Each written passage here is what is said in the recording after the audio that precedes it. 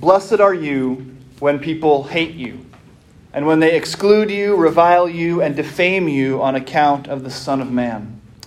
Rejoice in that day and leap for joy, for surely your reward is great in heaven. Please pray with me. Dear God, we ask you, as we always do, to join us here in this place this morning, and we trust that you have kept your promise and are here among us. May my words now be your words, and all of our thoughts your thoughts. We pray all of this in Jesus' name. Amen. Please be seated.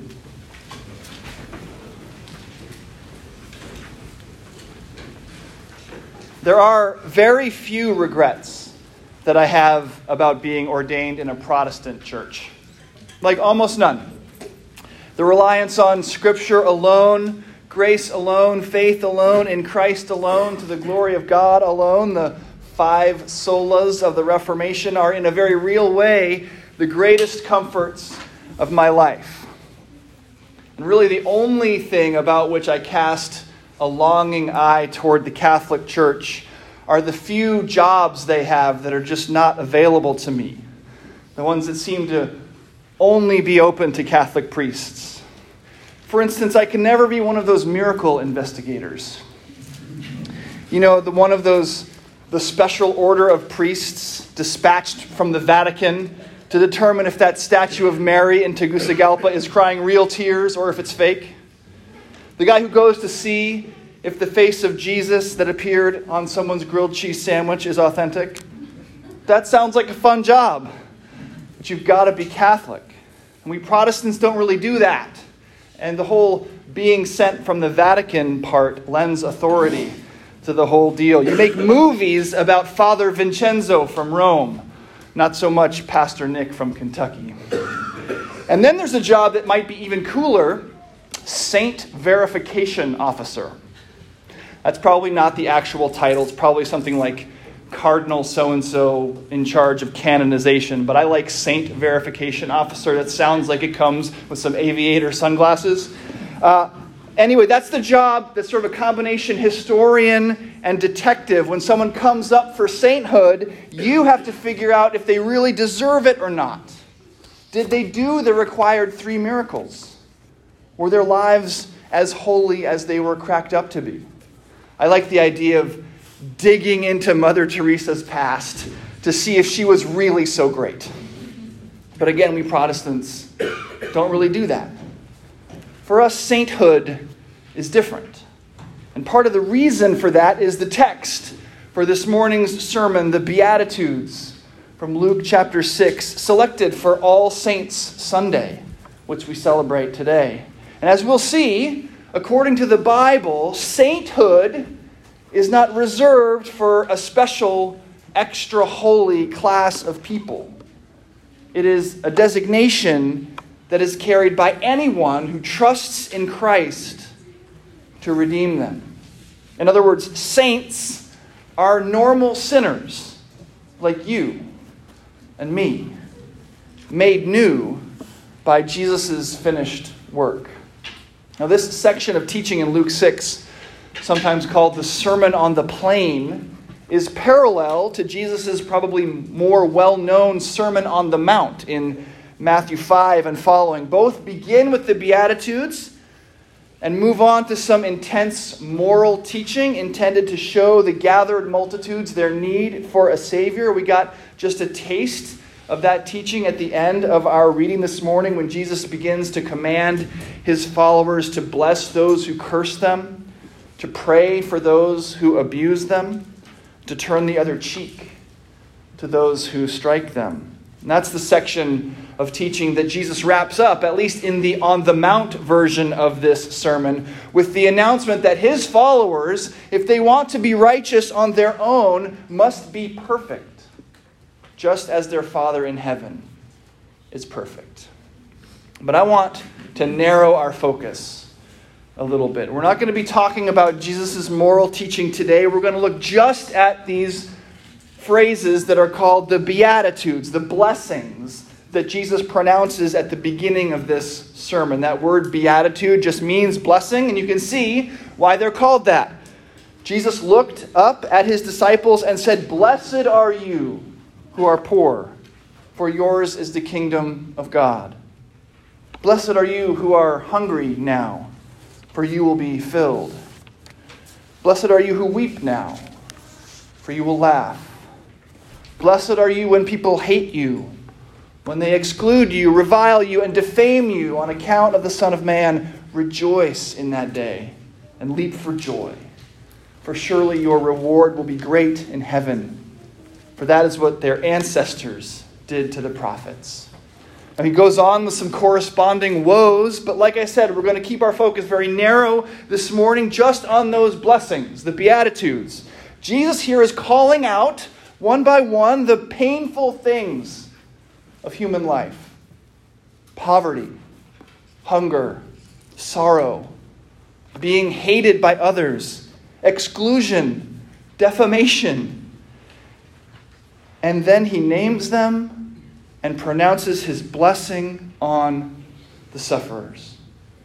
And what I want to suggest to you this morning is that in that pronouncement of his blessing on these people, Jesus is categorizing them as saints.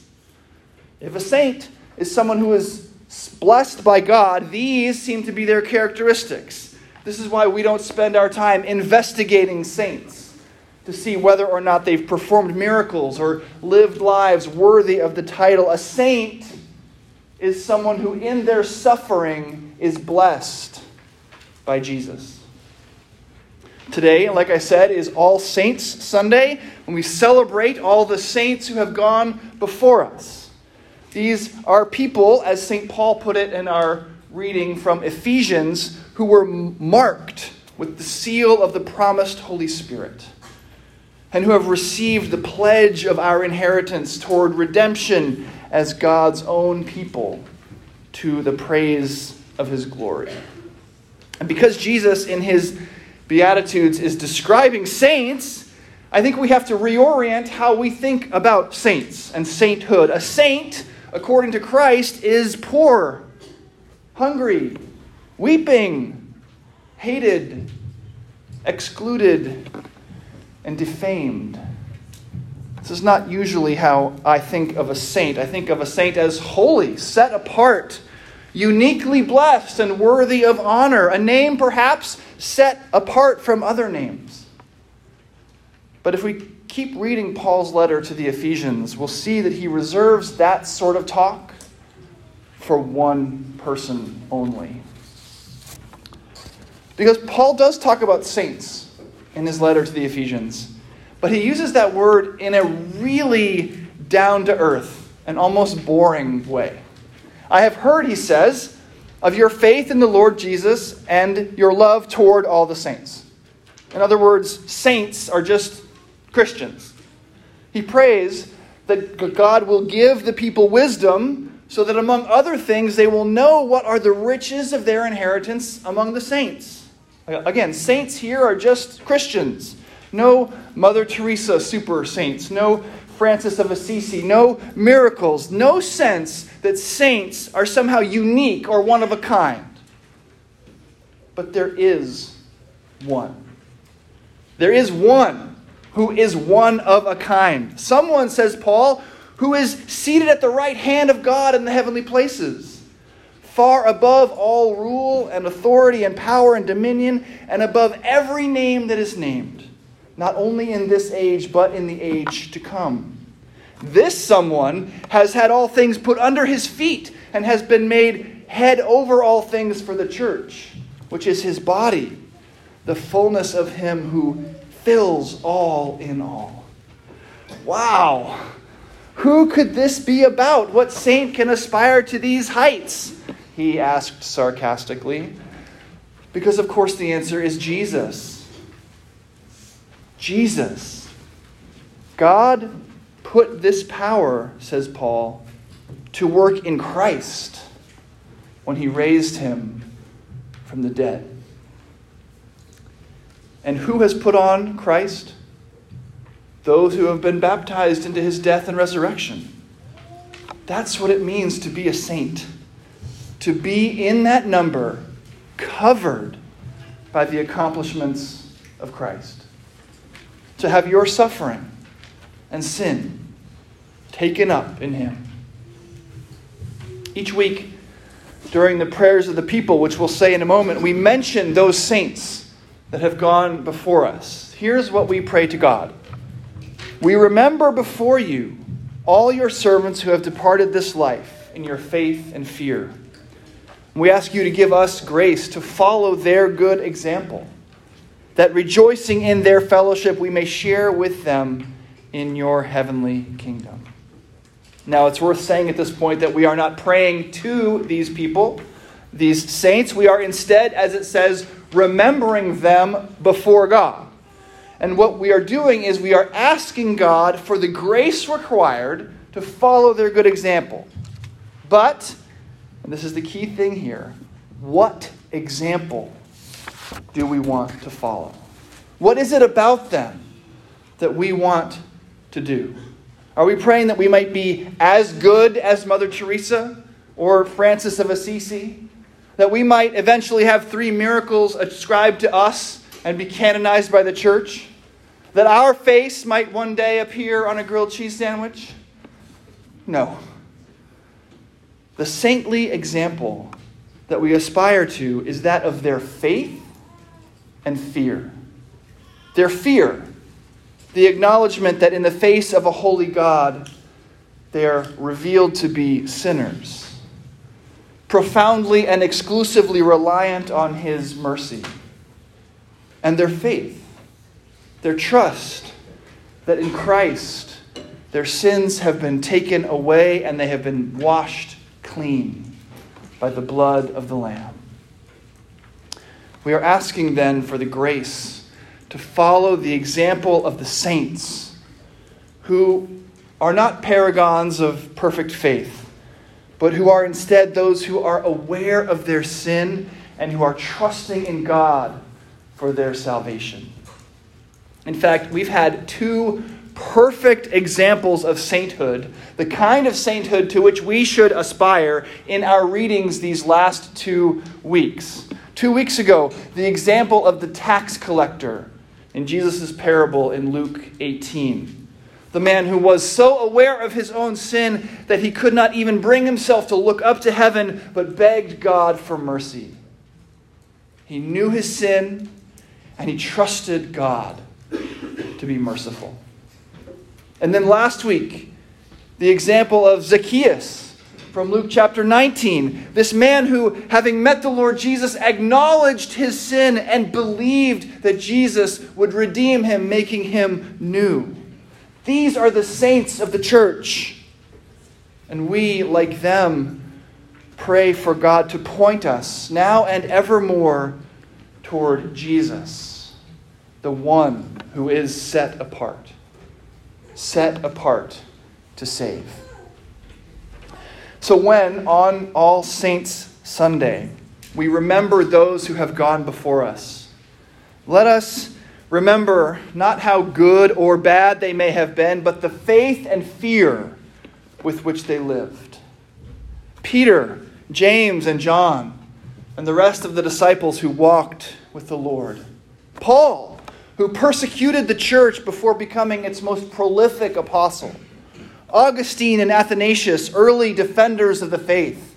Luther, Calvin, Cranmer, men who recovered the truth of the gospel during a time of deep confusion. The list could go on and does go on and on. John, in Revelation 7, calls it a great multitude from every tongue, tribe, and nation in his vision of the great throne room of Almighty God. But of course, it's not just these long ago heroes of the faith. It's also your own friends and family, your mother, your father, your grandparents, the people, whoever they were, who passed the faith on to you, who invited you to church, who told you about Jesus, who shared the truth with you, the bad news that you are a sinner, and the good news that you can trust in Jesus to save. We are thankful to all the saints, but we don't put them above their place. It is not their names that are of ultimate importance. It is the name to which they point that is above every name. Not one of those saints, blessed as they are, gather now around the throne of the Lord God and point to themselves. They all point to Jesus. In a few minutes, we're going to sing the hymn, The Church's One Foundation. And what will we sing? That the church's one foundation is her saints? No, of course not. The church's one foundation is Jesus Christ, her Lord. And so John, back in Revelation, hears this gathered congregation of saints shouting, "Salvation belongs to our God, who sits upon the throne, and to the Lamb.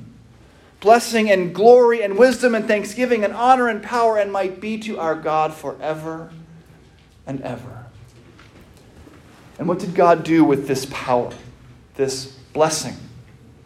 Well, as Paul told the Ephesians, God put this power to work in Christ when he raised him from the dead and seated him at his right hand in the heavenly places, far above all rule and authority and power and dominion, and above every name that is named, not only in this age, but in the age to come. And he has put all things under his feet and made him the head over all things for the church, which is his body, the fullness of him who fills all in all. All the saints point to Christ. He is the name above every name. He is the one set apart, and he is set apart to save. Blessed are the poor, the hungry, the sorrowful, the hated, the excluded, the defamed. Blessed are the sinners, not because of their sin, not even despite it.